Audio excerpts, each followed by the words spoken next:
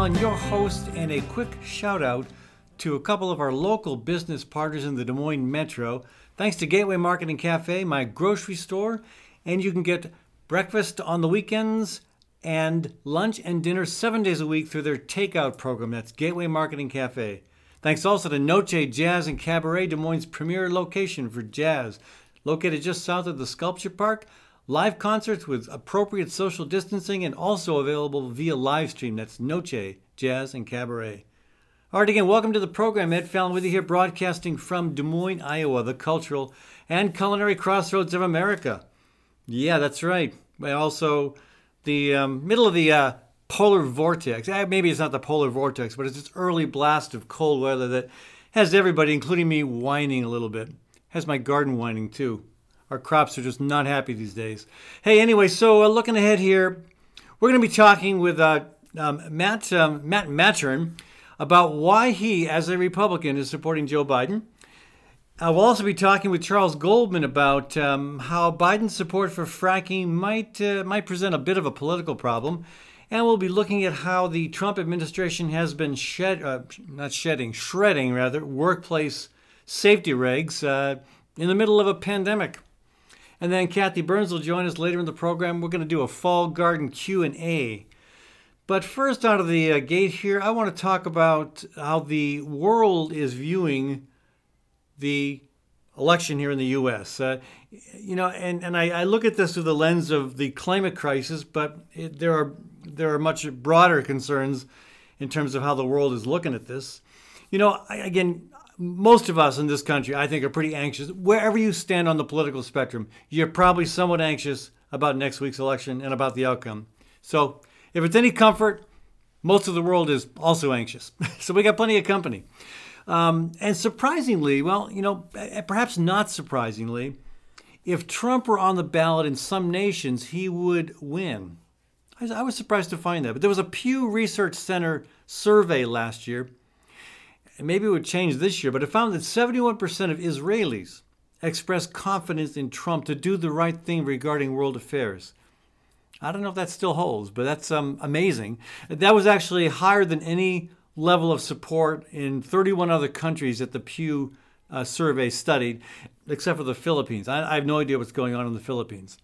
There was another study, this one's more recent, YouGov conducted a poll just this month, in fact, and it found, again, not surprisingly to me at least, that Trump is extremely unpopular in Europe. For example, in Britain, only 13% of those polled said they would support Trump's re-election. Wow, okay, so Boris Johnson, you should take note of that. On the broader issue of the evolution of the Republican Party, England's largest paper, one of their two largest papers, I believe, The Guardian, had this to say, and I quote, "The Republican Party of the U.S. has undergone the most dramatic shift in an established democracy over the past 2 decades to become significantly more, quote, illiberal," I like that word, illiberal, "in encouraging violence against its supporters and shunning democratic norms. The party has become closer to autocratic parties in Hungary and Turkey than to center-right parties in Europe," end of quote. And so, maybe one reason Europeans are skeptical of Donald Trump is because, he and now the Republican Party remind them, too much of the rise of fascism in the 1930s. Every part of the world has been hit hard by violence historically, but, that's fresh on the minds of many in Europe. That was not that long ago. And so maybe they see the parallels and they are concerned. And they, if Trump were to run for premier in Great Britain, he'd get 13%, according to that poll. And I'll bet it's not that different in a lot of other European countries. And there are plenty of detractors on this side of the pond as well, of course. And I would just mention two that are fairly well known and fairly influential. One is Bob Woodward, and the other is Mary Trump. That's President Trump's niece, who wrote a book about her experience with Donald Trump and the family. They have both warned that if Trump wins again, democracy is over. Now, that may be an overstatement, but I don't know. It may not be. Again, diplomats rather, here and around the world have warned that a Trump victory could cripple global environmental efforts, also known as the climate crisis.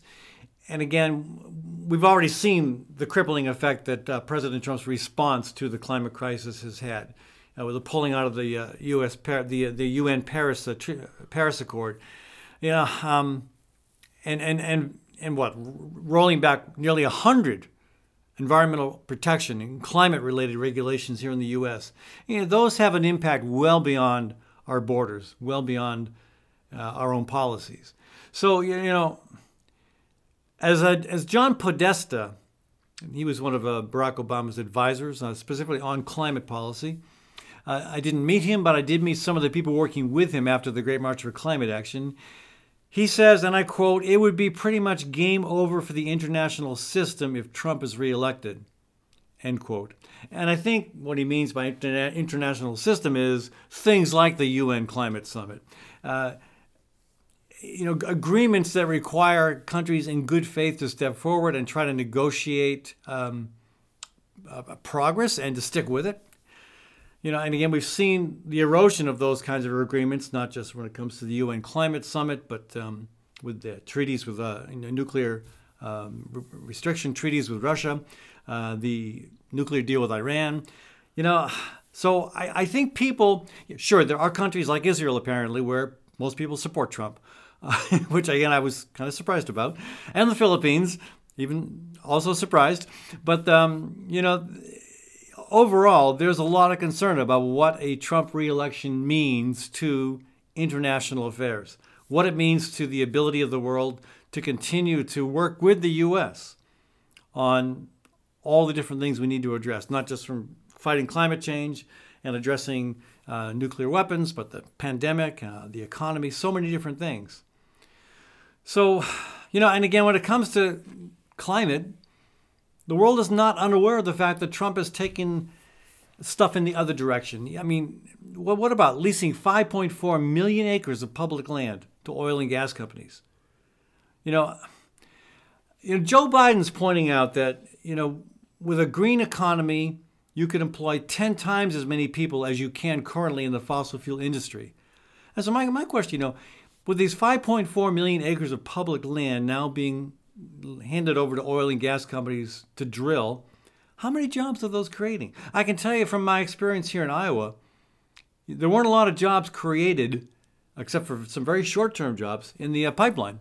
The Dakota Access Pipeline, hired a bunch of people, and by the way, about 90% of them were not from Iowa. And now what I've been told is there are about 15 people employed in managing the pipeline through Iowa. But you build wind turbines, and again, I'd love to see us find a way to build them in a more decentralized fashion. You build wind turbines, you build solar panels, you employ people in conservation efforts, in energy efficiency. There are so many more jobs involved in that. So, but Trump doesn't want to talk about that. He wants to go ahead and turn our public lands over to his buddies in the oil and gas industry. Now, the evidence shows that the drilling from those leases alone, the leases on that 5.4 million acres of public land, that could release enough greenhouse gas emissions to equal over 1,000 coal-fired power plants for a year. That's significant. Again, not only is it less jobs, but it's much more damage to the environment. And the world notices these things. And the world is moving in the other direction. Not exclusively, but largely. So again, and I just briefly want to touch on the Supreme Court. So even if Trump is not granted a second term, there's so much more damage. There's so much damage waiting to happen in the judicial branch.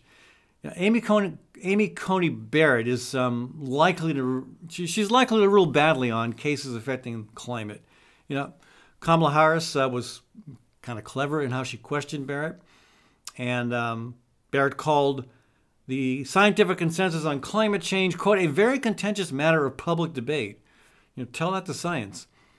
So if Barrett, Barrett is on the court. If the Barrett court, let's call it the Barrett court, is going to review environmental and climate-related rulings, well, what about the 2007 ruling that allowed the government to regulate carbon emissions. In all likelihood, that would come back up and the court would strike that down. You know, and that's despite the fact that the overwhelming majority of Americans support reducing carbon emissions.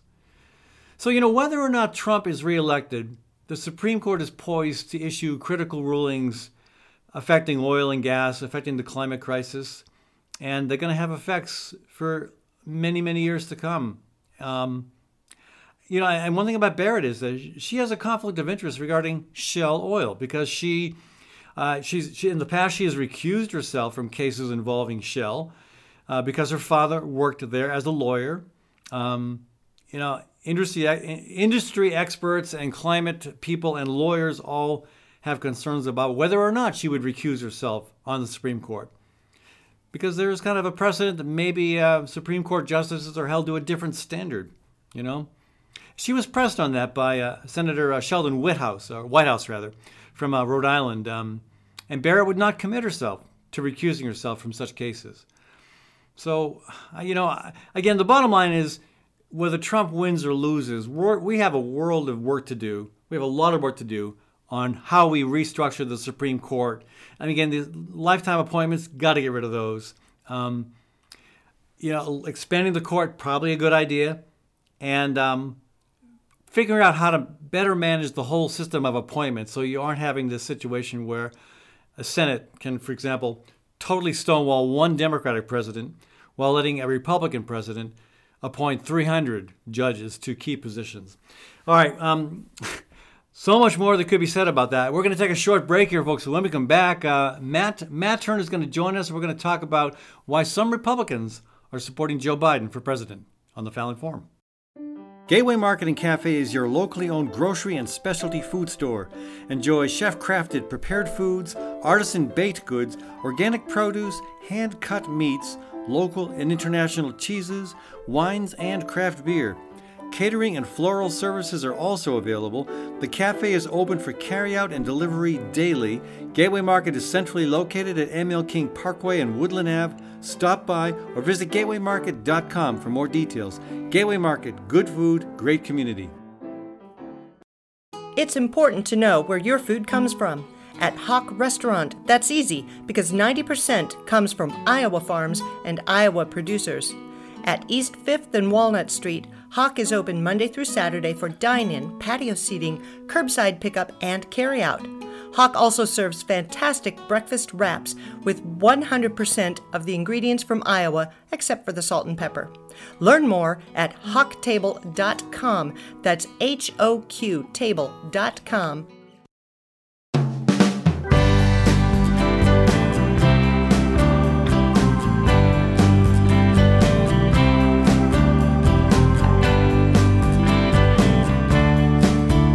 Welcome back to the Fallon Forum. Again, Ed Fallon with you here, folks. Thanks to our local business partners, including Gateway Market and Cafe, my grocery store, and a great place for lunch and supper 7 days a week through their takeout program.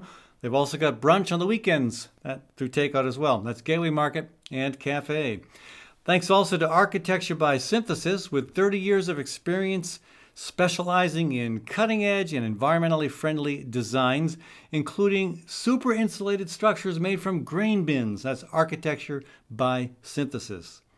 All right, hey, later in the program, we're going to be talking with Charles Goldman about the election, about labor law, and later than that, beyond the very tail end of the program, Kathy Byrnes is joining us to do a Q&A on fall gardening.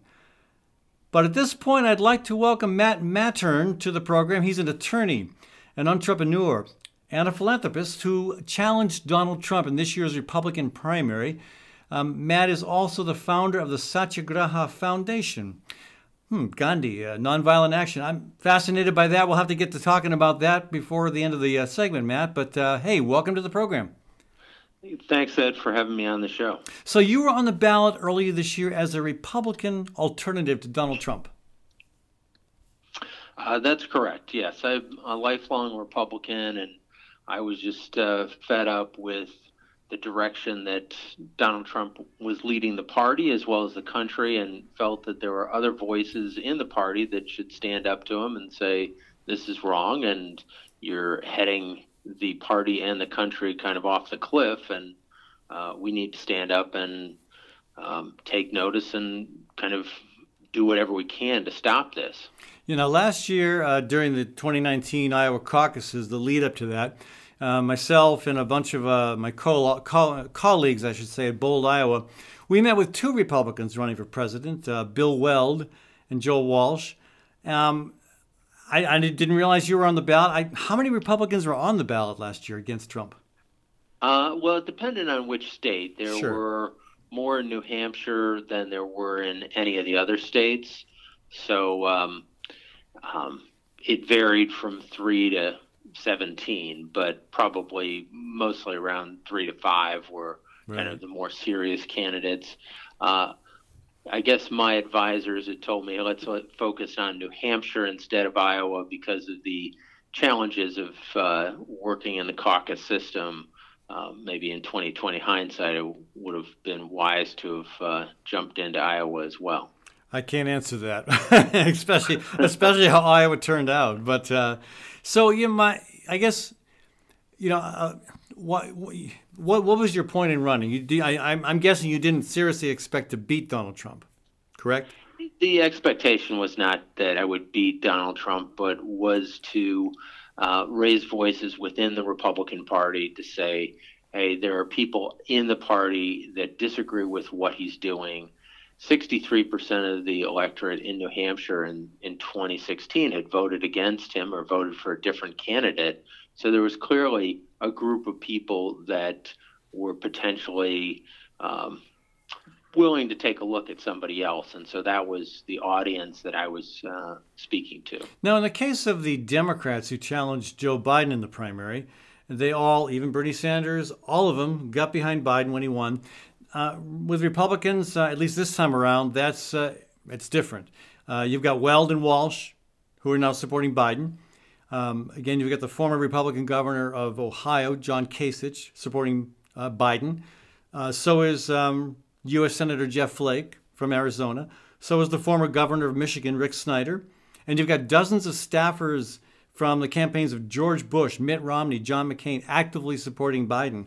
I know you can't speak for all of them. You've got plenty of company. But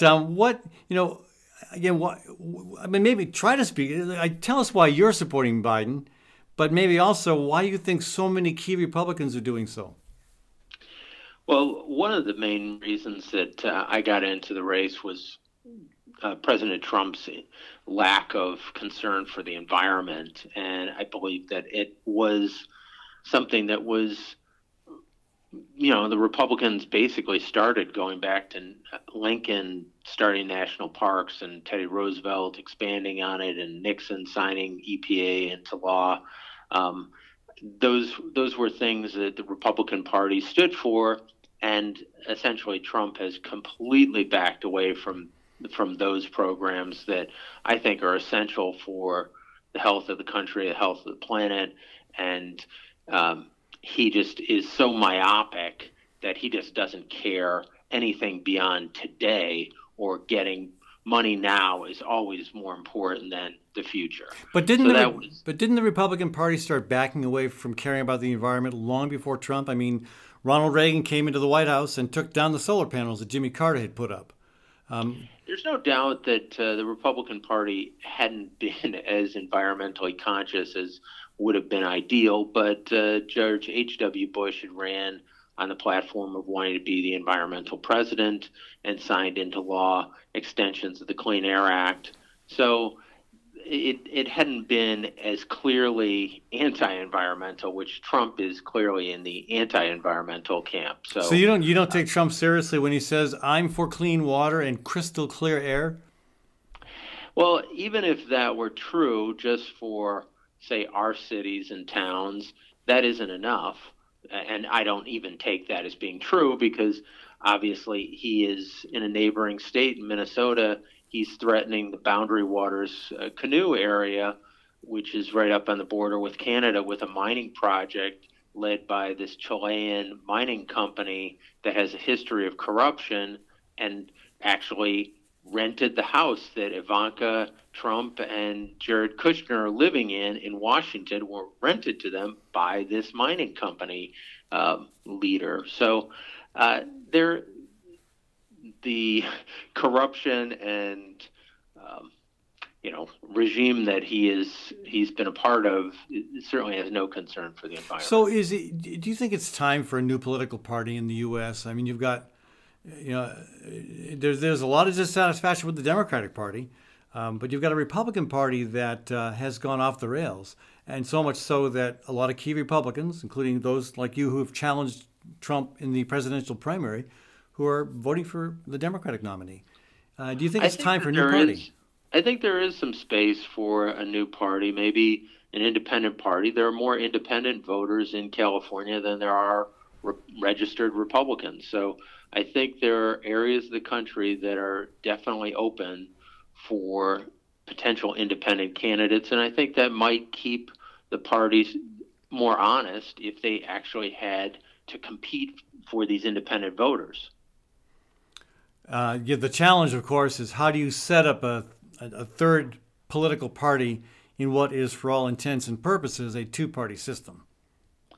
It is challenging, but there have been some successful candidates in the past few cycles that have won as independents.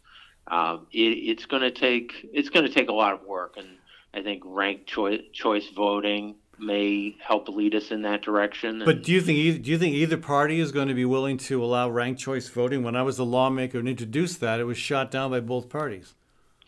Well, it could get on the ballot through the ballot initiative process. It won in Maine recently, so it is the law of the land in Maine, and I believe it's potentially going to take effect in some other states, hopefully. That's a good point. So I think that there is that possibility, I think, of putting it to the voters directly and letting the voters decide. Okay. So before I ask you about the Satyagraha Foundation, what's next for you? Let's presume the election is going to be over next week, or at least shortly thereafter. What's next for you, Matt, in terms of your political work? Well, I've set up a super PAC that's Championing America at Her Best, which is really focused on trying to get Joe Biden elected, and people can check out our website at championingamerica.com, and we've got some videos which depict a Mr. Rogers-like character that is watching the TV and seeing Donald Trump on the air and all the things that he's done, and gets to the point of being in tears.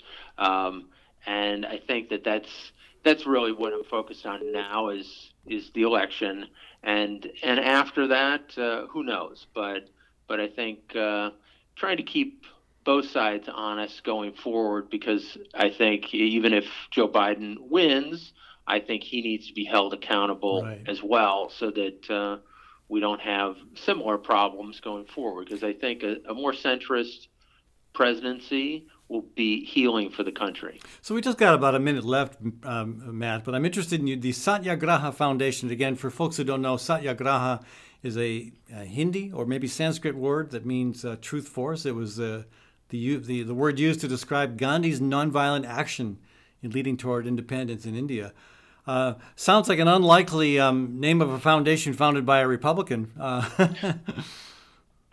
Well, I got into it. I guess I had a little bit of study of yoga, and also had read a book about Gandhi, and I really liked some of the nonviolent actions that he proposed. And he was an attorney, and one that worked for employees, which is really what I do. That's my work. I'm an employment attorney who helps employees against larger companies. So that's one of the things that drew me to it. And we've got a homeless problem here in California, and so I set up a foundation. We help with the homeless community and different charities here in Los Angeles, and we also work with some environmental groups here in California. So that was kind of the genesis of why I set up the foundation, and working with various community groups here in California make a better California for us. Yeah. Well, that sounds very encouraging, Matt. I really appreciate you taking the time to join us today. If folks want to get in touch with you, is there a website or email address that they should use to contact you or to learn more about you? Sure, they can check out thechampioningamerica.com, and my email is mjm@championingamerica.com, and right. I would love to hear from your listeners and look forward to maybe talking with you in the future, hopefully. All right. Thanks so much, Matt. Folks, we've been talking with Matt Matern, a former Republican candidate for president, who along with a lot of other Republicans, are now supporting Joe Biden. Interesting stuff. Back in a minute, folks, with Charles Goldman joining us. We're going to get into the comments that Joe Biden made regarding fracking and how that might impact the election. But the bigger picture of where is this thing going? A week from now, we'll know the outcome of the election. What's going to happen? I'll give you my take on what I think how this is going to result. Back in a minute on the Fallon Forum. Gateway Market and Cafe is your locally owned grocery and specialty food store. Enjoy chef-crafted prepared foods, artisan baked goods, organic produce, hand-cut meats, local and international cheeses, wines, and craft beer. Catering and floral services are also available. The cafe is open for carryout and delivery daily. Gateway Market is centrally located at M.L. King Parkway and Woodland Ave. Stop by or visit gatewaymarket.com for more details. Gateway Market, good food, great community. Noche is the premier home in Des Moines for jazz and cabaret. With its prime downtown location, Noche attracts both national acts and local favorites, including Max Wellman, Gina Gedler, and Tina Haas-Findlay. Every Wednesday night, you can enjoy the progressive sounds of one of America's longest-running jazz orchestras, the Des Moines Big Band. Noche also offers a world-class cocktail bar and serves a variety of small plates. Noche on Walnut Street, south of the Sculpture Park in downtown Des Moines.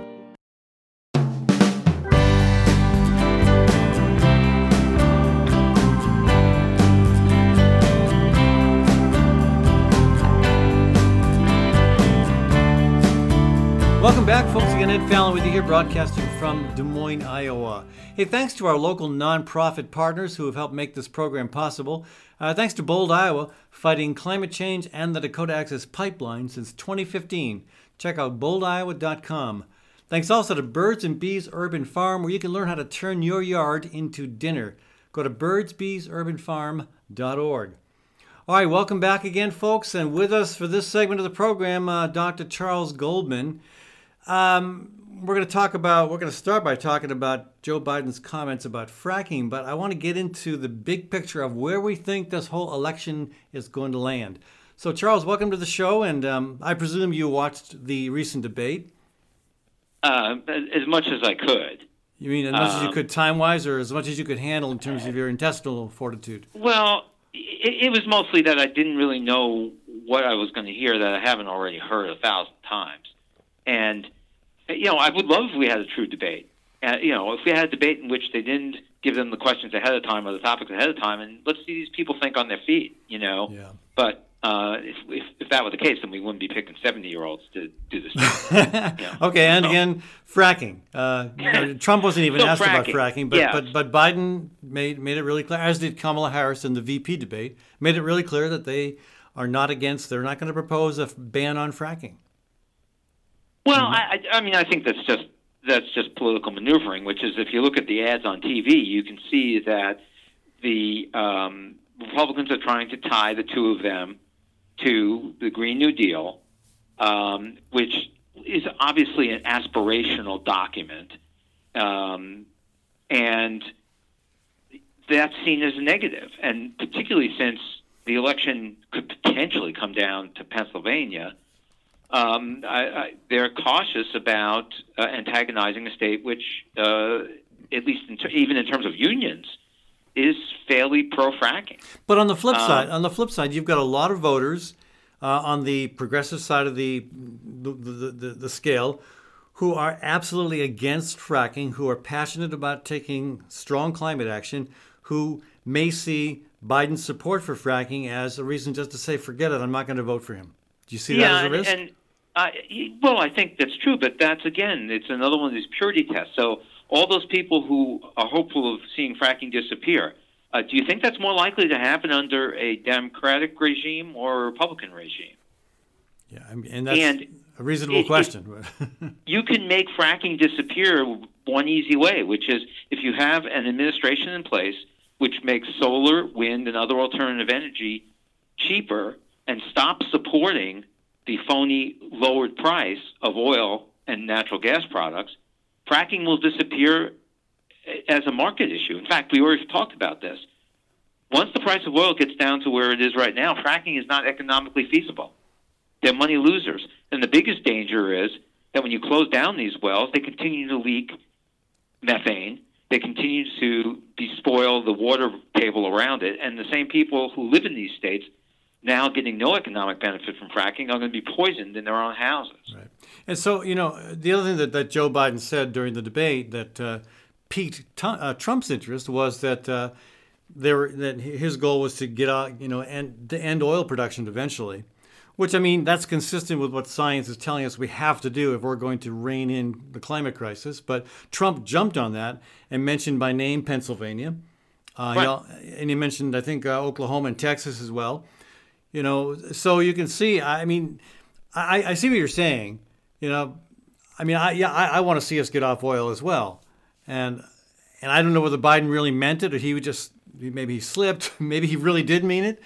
But I can see how Trump would jump on that and try to use it to advantage in states where you've got a lot of support for fracking, for coal mining. Well, but remember, Ed, that everyone forgets that in the vice presidential debate, Pence went at Kamala Harris 5 times about the fracking issue because Harris was a much more vocal supporter during the primaries of the Green New Deal, and polling in places like Pennsylvania after the vice presidential debate, in which she avoided answering the question, showed that there was no detriment to avoiding answering the question. And recent polling in Pennsylvania shows things are basically unchanged. So right. Okay. I think it was more tactical than it representative of what Biden would do. And again, it's never going to happen that oil and gas interests are going to be ignored by Republican administrations. Of course. And, even if the Democrats were able to push through a regime in which we simply told oil and gas companies no more getting these leases on the cheap, no more getting depletion, these phony depletion allowances, you're going to have to charge the American people what it really costs to extract these products. Right. Then that in of itself would drive oil out of, most of it. There are places where you're going to have oil and gas. You can't make natural gas disappear. In terms of electric generation and everything else, we already know that without a battery technology, you're not going to be able to get rid of natural gas completely. Well, it's going to have to happen, and that is the challenge of a presidency that is not steeped in denial. But let me move on before we run out of time here. I want to ask about the big picture. So again, fracking might influence how people vote one way or the other, but I think the big challenge for Biden is to win a clear and unequivocal, victory on Election Day or shortly thereafter. He's got to win big, because if he doesn't, I'm not convinced that he's going to be able to withstand the assault that's coming at him from Trump, from Republican governors, from the U.S. House, from the Supreme Court. Because here's what I see: is if Republicans right now control 26 delegations in the U.S. House. Even though Democrats have more members, the Republicans have more delegations. And if 2 or more of the of states with Republican governors, states that are swing states like Arizona, Georgia, Texas, Florida, Ohio, Iowa, if one or 2 or 3 of those state governors refuse to certify the results by December 14th, that's going to go to the U.S. House. And if the Republicans still have that delegation advantage, they'll give the election to Trump. But here's what I'm fascinated by.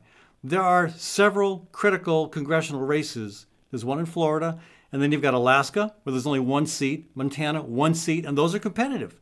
And if Democrats were able to gain either parity or a majority, if Democrats got 26 seats, then the Republicans the Republican governors aren't going to refuse to certify. They aren't going to send it to the U.S. House. I think what they're going to do is try to find various nefarious tactics to suppress and cast doubt on the absentee vote count. And they'll skip the U.S. House and send it to the Supreme Court, and we'll see what happened with Al Gore in 2000, and the U.S. Supreme Court will give the election to Trump. What do you think of that scenario? Well, I mean, I think, we've talked about it, and obviously it's been talked about a lot on both, right-wing and left-wing mass media, that there are all these holes in the wonderful Constitution in which really none of this has been defined, and it's created problems in the past. So I think all of those are possibilities. I know that the sort of accepted wisdom is that Biden needs to win in a landslide. I would argue that certainly that would be helpful, but I would also argue that if there's multiple swing states in which it is so close, and you're not going to have a situation where the Supreme Court didn't have trouble saying, okay, we're going to completely violate the state law of Florida. We're also not going to count 100,000 votes that never got counted, and we're going to stop the counting right now. By the way, one of those people who wrote that brief was John Roberts. Okay, right. John Roberts wrote the brief that came to the Supreme Court in 2000. But if it's multiple swing states in which they're trying to pull these kind of shenanigans, I don't believe that the Supreme Court, in the situation of ruling on 6 or 7 states, is going to go it only takes Florida. It only takes one if it's enough to push Biden below 270 electoral votes. And it's only been one. It's only taken one state to tip the election in the past. I mean, in 2000 it was Florida. In 2004 it was Ohio. Right. Right. No, I understand that. Last year it's not going to be that way. And last year in 2016 it was Michigan. So it only takes one state. It's multiple states this time that are up for grabs among the supposed swing states. Okay. So and you have states in play that make no sense at this point. You've got Georgia in play, which makes no sense based on prior patterns. Well, things I'm not so sure Biden's going to win Florida. And if Biden doesn't win, I'm not so sure that Trump's going to win Florida. And if Trump doesn't win Florida, the election's over. Well, yeah, maybe. But again, define winning. That's the problem. Winning. Right. You have a completely corrupt regime. You have a completely corrupt government in Florida led by Ron DeSantis and Republican legislature that basically tried to guarantee Trump winning by not enforcing the referendum that 60+% of the people passed there 2 years ago, saying felons should have their right to vote given back. So one more question. My friend Steve Martin, who was on the Great March for Climate Action, just sent me an interesting photograph from eastern Colorado. He said he saw a lot of this sort of thing.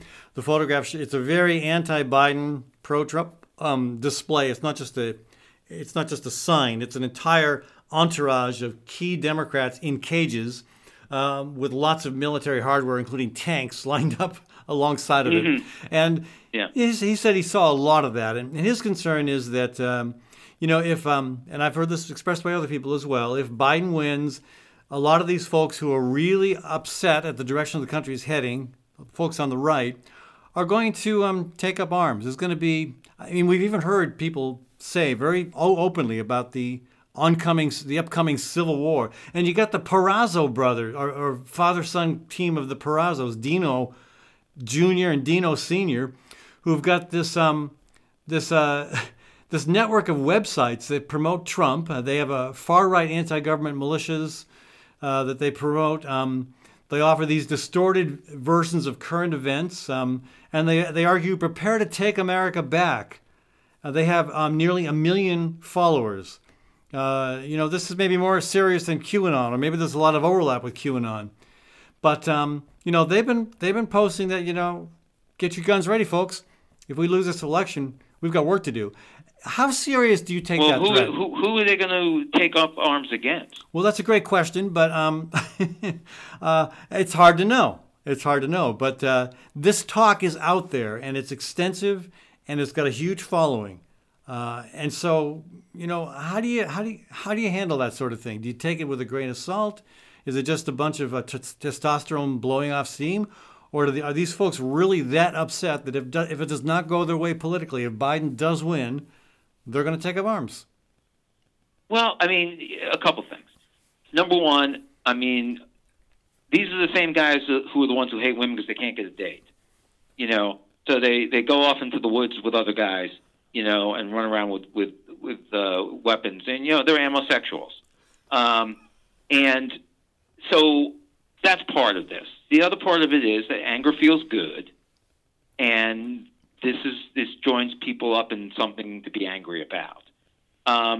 But the police are the ones who are also their targets for this. In fact, this whole thing that came out about what happened up in Minneapolis, it turns out that it was a boogaloo boy who shot up the police station and was communicating with this guy out in California who actually killed a federal officer, and was eventually captured. So I don't see this. This was Charlie Manson in the 60s too. Remember, he was trying to start a race war. Yeah, but he didn't have 1 million followers and lots of ammunition. Well, but that's tanks. but this is the internet. Okay, there's lots of crazy people on the internet, and there's lots of people who, with the anonymity of the internet, say a lot of things that probably, if you actually face them off, would not do or say. The other thing is, it's interesting. People are very willing to be identified. I mean, even if you drive around Des Moines, look how many more signs there are in people's yards than there were in 2016. Most notably, how many signs there are for the Democratic candidates that there were not there in 2016. So, I mean, people don't seem, for the most part, to be that scared to be identified. If anything, the people who are scared to be identified are the Trump supporters. I understand what you're saying, but this isn't anything new. Right-wing terrorism in the United States has always been the bigger problem. That's what Christopher Wray just most recently said, but you and I both know it from the history. Well, I mean, what was the greatest terrorist act in the United States other than 9/11? It's the Oklahoma City bombing, right? Right. Or you could argue that it was the taking of the continent from native peoples was perhaps the biggest act of terrorism. Well, but okay. But I'm saying in terms of what people would remember. And I'm not sure everyone totally remembers that because Americans are not great on history. Right. But no, I mean, right-wing terrorism has always been here in this country. This country has always had a history of people who were neo-Nazis after World War II. And it's part of anti-Semitism, it's part of racism. I mean, they just have a bigger voice because they're on the internet. Well, that's somewhat reassuring, Charles. And let's wrap it up on that again, somewhat reassuring note. We got to take a short break. When we come back, Charles, stick with us. We're going to talk about the Trump administration's shredding of workplace safety regulations and all that happening in the midst of a pandemic. Back in a minute on the Fallon Forum. Gateway Market and Cafe is your locally owned grocery and specialty food store. Enjoy chef-crafted prepared foods, artisan baked goods, organic produce, hand-cut meats, local and international cheeses, wines, and craft beer. Catering and floral services are also available. The cafe is open for carryout and delivery daily. Gateway Market is centrally located at ML King Parkway and Woodland Ave. Stop by or visit gatewaymarket.com for more details. Gateway Market, good food, great community.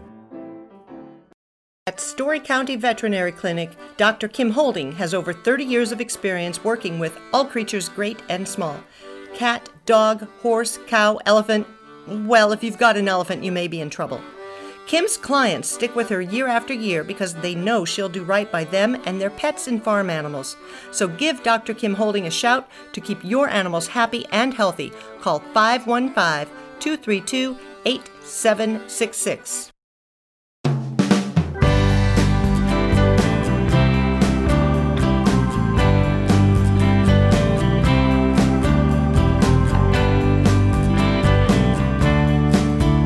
Welcome back to the Fallon Forum. Thanks again to our local business partners who helped make this program possible. Thanks to Gateway Market and Cafe, my grocery store. And you can get lunch and supper there 7 days a week using their takeout program. You can also get brunch on the weekends. That's Gateway Market and Cafe. Thanks also to Hawk Restaurant. Hawk is spelled H-O-Q, Hawk Restaurant in downtown Des Moines. 90% of the food served comes from Iowa farms and Iowa producers. That's Hawk Restaurant. All right, welcome back to the program again. Charles Goldman with us here. We had several weeks ago, we talked quite a bit about concerns of working people, efforts of our labor unions to do the right thing in the face of some really huge obstacles. And one subject that we didn't quite dig into enough, I really think we need to dig into as the pandemic persists, is the shredding of workplace safety regulations by the Trump administration, by an appointee by the name of Scalia. And Charles, I'm sure you know Mr. Scalia. Right, Eugene Scalia, son of late Associate Justice Antonin Scalia. No patronage there. Well, many people may not know because it's not a highly visible position. But Scalia was recently appointed to be the Secretary of Labor after Acosta had to step down because of his lenient plea deal for Jeffrey Epstein.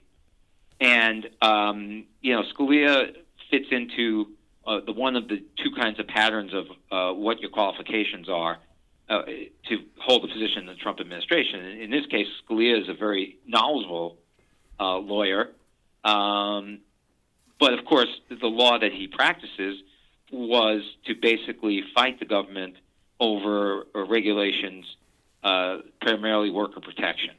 Well, that's not uncommon with Trump appointees. He appoints people who actually hate the work that those agencies are supposed to do. I mean, look at Scott Pruitt. Right. The EPA. Yeah, he was of the Scott Pruitt model. Yeah. But so he's someone who comes from knowledge. The other Trump appointees, of course, are the ones who appoint to positions in which they have absolutely no knowledge at all, and they'll, of course, undermine those agencies by the fact that they have no idea what they're doing. But Scalia very clearly knows what he's doing because this is what he's done for almost his entire legal career. Right, and he's been helping corporations out, evading government regulations, doing right. And now he's, for instance, Scalia made partly made his name in the SeaWorld case. The one where the trainer was killed by Tilikum, the killer whale that actually had killed a trainer at another park. But they didn't tell him. The argument, yeah, what's that? They didn't tell anybody. They didn't. They kept That's that correct. secret. And the argument that SeaWorld made was that in the workplace, it is the employee's responsibility primarily to account for their safety, as opposed to the employer. So, when people are out there saying, wow, this is great, and again, if you watch the commercials, this is all they ever talk about, is, President Trump has gotten rid of all those job-killing regulations. And I would say what President Trump, through people like Scalia, have done is what they've got rid of is regulations about your job killing you. And right. And understand that there are many things that go on in many professions in this country which are highly dangerous. And as we well know, one of them is meatpacking. Right. And we all know what happened when it became clearer that the COVID-19 was rife in the meatpacking plants around the country. They made up a phony crisis of, we were going to run out of meat, and this was therefore an essential industry, and therefore it made these people essential workers, and therefore they had to go to work. But of course, they would not get paid sick leave or be given adequate protections on the job. Right. Yeah. And the OSHA, the Occupational Safety and Health Administration, has only found two of these companies violated any OSHA regulations. I think the total of the fines was something like $60,000. And this is the nature of the Labor Department under Scalia. He fought long and hard against the ergonomic regulations, repetitive movement injuries that people have in various industries.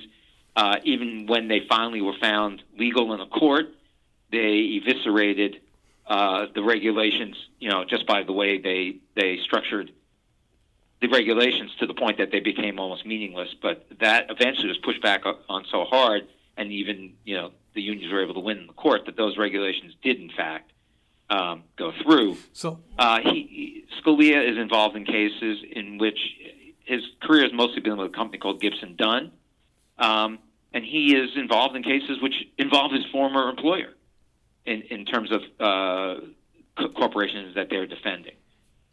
So the OSHA has done nothing to make the workplace safer in terms of COVID. It sends people out, for instance, in one case, to look at two fatalities that occurred at a Walmart in Massachusetts, and instead of addressing that, they ended up inspecting the roof on the Walmart. Really? Just like every other agency. What fascinates me is, these concerns should be front and center in the campaign. Voters should know about these concerns. Dozens of rules, dozens of safety regulations being scaled back or eliminated by the Trump administration through an appointee who is clearly not concerned about the best interests of workers. And yet you have frontline workers in industries that are affected by these changes. You have labor union members who periodically will vote against their best interest, and that's just that's remarkable to me. And again, maybe part of the problem is there's not enough discussion about these changes, about the risks to folks who again are on the front lines. Well, and the problem, I agree with you totally there. And the problem is when you watch the news, especially over the weekend, when there's not a lot going on, it's simply a repetitive recanting of how many people are dead from COVID, how many new cases there are, and it's over and over. They waste so much time on saying the same thing over and over again, the same people being the commentators on this. And you're right. You've got things that go on, such as simple wage theft. And under the Obama administration, they changed the rules so that you could get punitive damages against these companies that were stealing the money from their own workers. Because without the punitive damages, all they ended up having to do was pay them the wages they owed them anyway. But under Scalia, that doesn't happen. Yeah. The issue of, are you an independent contractor? Guess where Scalia's Labor Department stands on this? They broaden the definition of independent contractor, meaning you've got companies like Uber and Grubhub and DoorDash, et cetera, who, by the way, are clients of the company he left to take over as Secretary of Labor. Surprise, surprise. Yeah, so that they don't have to get benefits or any of the other things that go along with actually being an employee. And, of course, this goes against what's going on in California, where they're trying to force these companies to acknowledge that these people are employees. These are the kinds of things that go on, and you're right. Everyone ignores this, and they just fall for the line that the Republicans give them, which is the salve for everything is lower taxes on rich people and get rid of regulations. Those aren't regulations. Those are protections. That's why they're there. Right. They are a reaction to a country which used to have child labor. Yeah, good point. They're called job-killing restrictions on business, on the freedom of a business to operate as it should, and that's a totally biased way to look at it. They are protections. They are ways of making sure that people don't get hurt, and if they are hurt, that they're compensated appropriately. Right. So. Interestingly, one of the little stories that went by that nobody noticed was Murray, the guy who runs that coal company in West Virginia, the largest private coal company in West Virginia, which is basically going bankrupt under the great revival of coal under President Trump. He is asking for black lung compensation. Oh, really? And, of course, he spent his entire career when he was the CEO of that very company trying to deny black lung compensation. Right. Irony of ironies. Workers. Yeah. Yeah. Hey, Charles, we got to run to a break here. We could talk about this some more. Maybe we should after the election. When we look at what's likely to happen, hopefully it'll be a more favorable person in charge of the Department of Labor. We will know soon enough, I think.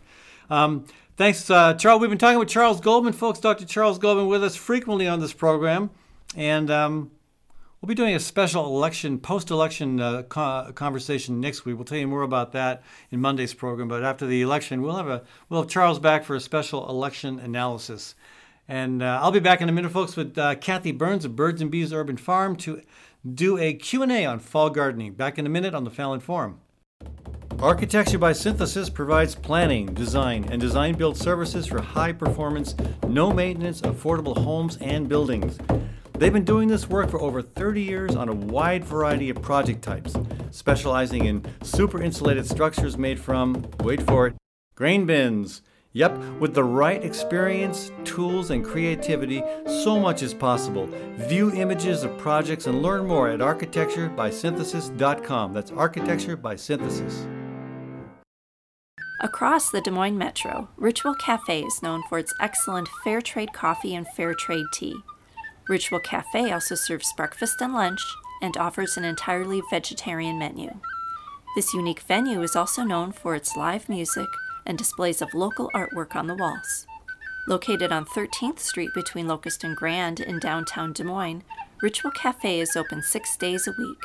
Make Ritual Cafe a daily part of your ritual.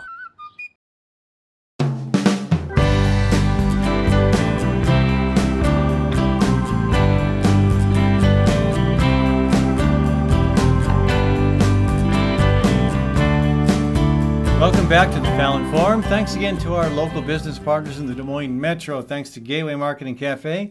That's my grocery store and a great place for breakfast, lunch, and supper. Lunch and supper through their takeout program 7 days a week, and breakfast and or brunch on the weekends. That's Gateway Market and Cafe. Thanks also to Story County Veterinary Clinic, where Dr. Kim Holding has been treating all creatures, great and small, for over 30 years. That's Story County Veterinary Clinic. All right, welcome back to the program. Ed Fallon with you here, and with me, Kathy Byrnes of Birds and Bees Urban Farm. We are talking fall gardening, taking questions and trying to give answers, and it ain't over yet. The garden, well, for a lot of people it is, but it doesn't have to be. Kathy, welcome to the program. Even 2 weeks ago, almost a month ago, some people were saying, well, we're done with the garden, we're taking it out. So we don't have that luxury because we depend on ours for a lot of the food that we eat. About half. About half of the food that we eat. So we're also helping other people learn to turn their yards into dinner through some of our workshops. Check them out. But we often see questions on these gardening pages that we belong to on Facebook, and sometimes we like to address them. The first question that stood out for me is not a food growth question, but a flower question. However, it does have greater implications for climate change, and it's, why is my lilac blooming? Should I be worried? No, you should be rejoicing in the beauty of the lilac. In the fall, right? Well, it is beautiful. The point, what happened though was that we had a drought this summer. Not good news for climate. And it was followed by some significant rains in September, followed by a cold snap early, and then a little warming. So during the summer, the lilacs put on their buds, and those just hunker down and wait for next spring. And the fact that we had drought, it stressed the shrubs. It stressed a lot of the plants around here, and it stressed any shrub like a lilac. Yeah.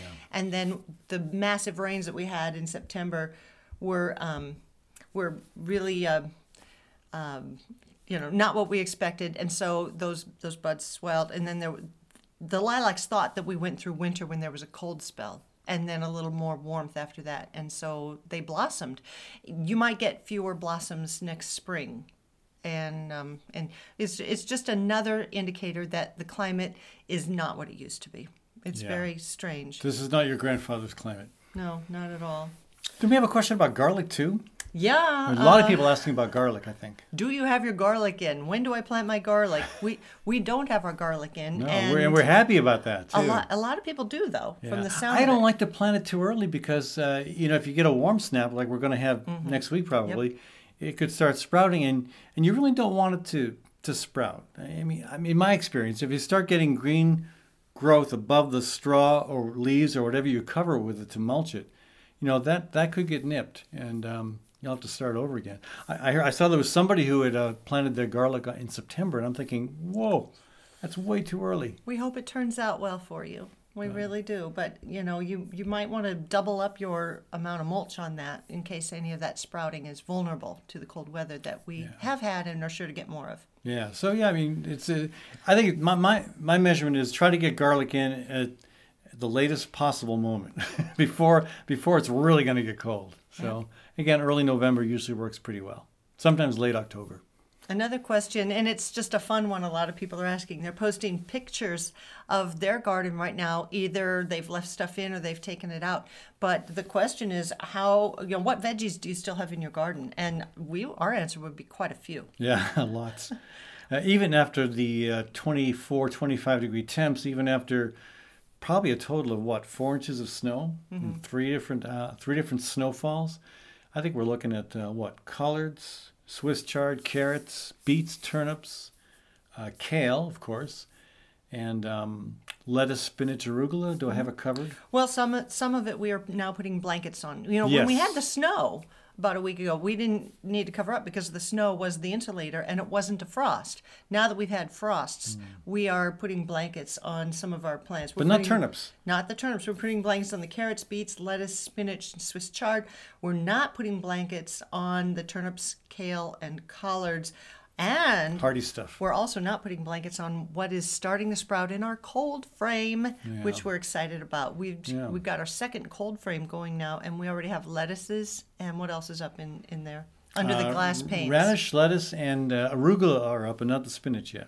And we'll start eating that about January. Probably. Well, we'll have a little salad tiny, in January, a little one in February, and then March 1st or thereabouts, it'll really kick in, and we should have a salad every day starting the 1st of March. Salad. Yes. Yeah. Somebody has a question about celery. How cold tolerant is it? They accidentally left it out during the frost, and I did have to look that one up because we did go ahead and harvest our celery. It wasn't going to get a lot more growth on it. But it's tolerant down to about 30 degrees. And so not very tolerant. Not too tolerant. You might want to put your blanket on that if you still have it in your garden. We just cut all of ours. If yours did freeze, if you miss it and it freezes, you can cut that off and bring it in while it's still frozen, slice it up, and freeze it right away. As long as it doesn't thaw, you got to work fast. You do. Yeah. You do. Or maybe slice it while you're outside and put it in your container, whatever you freeze it in. And if you're using Ziploc bags, use those year after year after year. Just wash them and dry them and reuse them because they'll last. Yeah.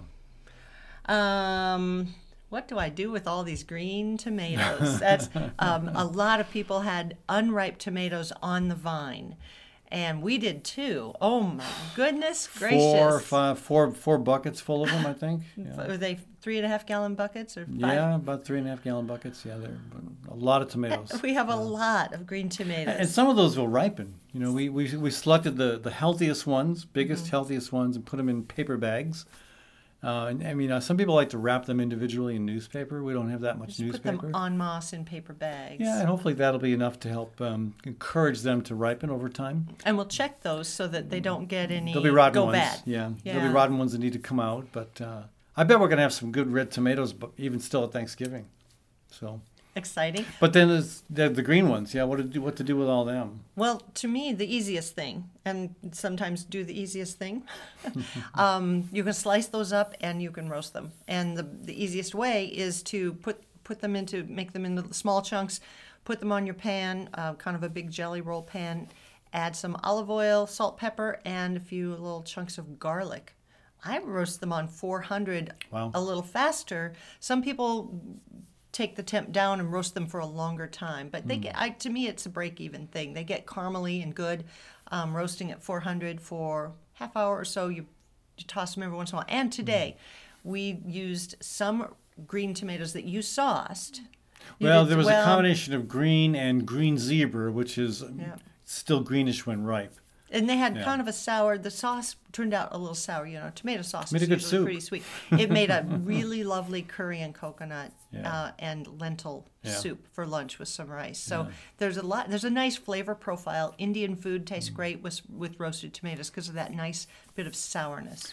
Well, thanks for joining us, Kathy. Really appreciate it. Welcome. And we could talk for a long time. There's so many other questions out there. The bottom line is, if you got a garden, it's still going. Keep it going because we got some good weather coming, and some of that stuff is hardy and can survive a bit of freeze, a bit of frost, a bit of snow. So anyway, give it some love. Keep it going. We'll be back next week, folks, on the Fallon Forum. Thanks for tuning in. Thanks to our production team of Kathy Byrnes and Sherry Herdina. Thanks to the stations in Iowa and around the country that pick up this program. You can always check it out as a podcast on the Fallon Forum website. That's fallonforum.com. Again, thanks for tuning in. This is Ed Fallon, your host.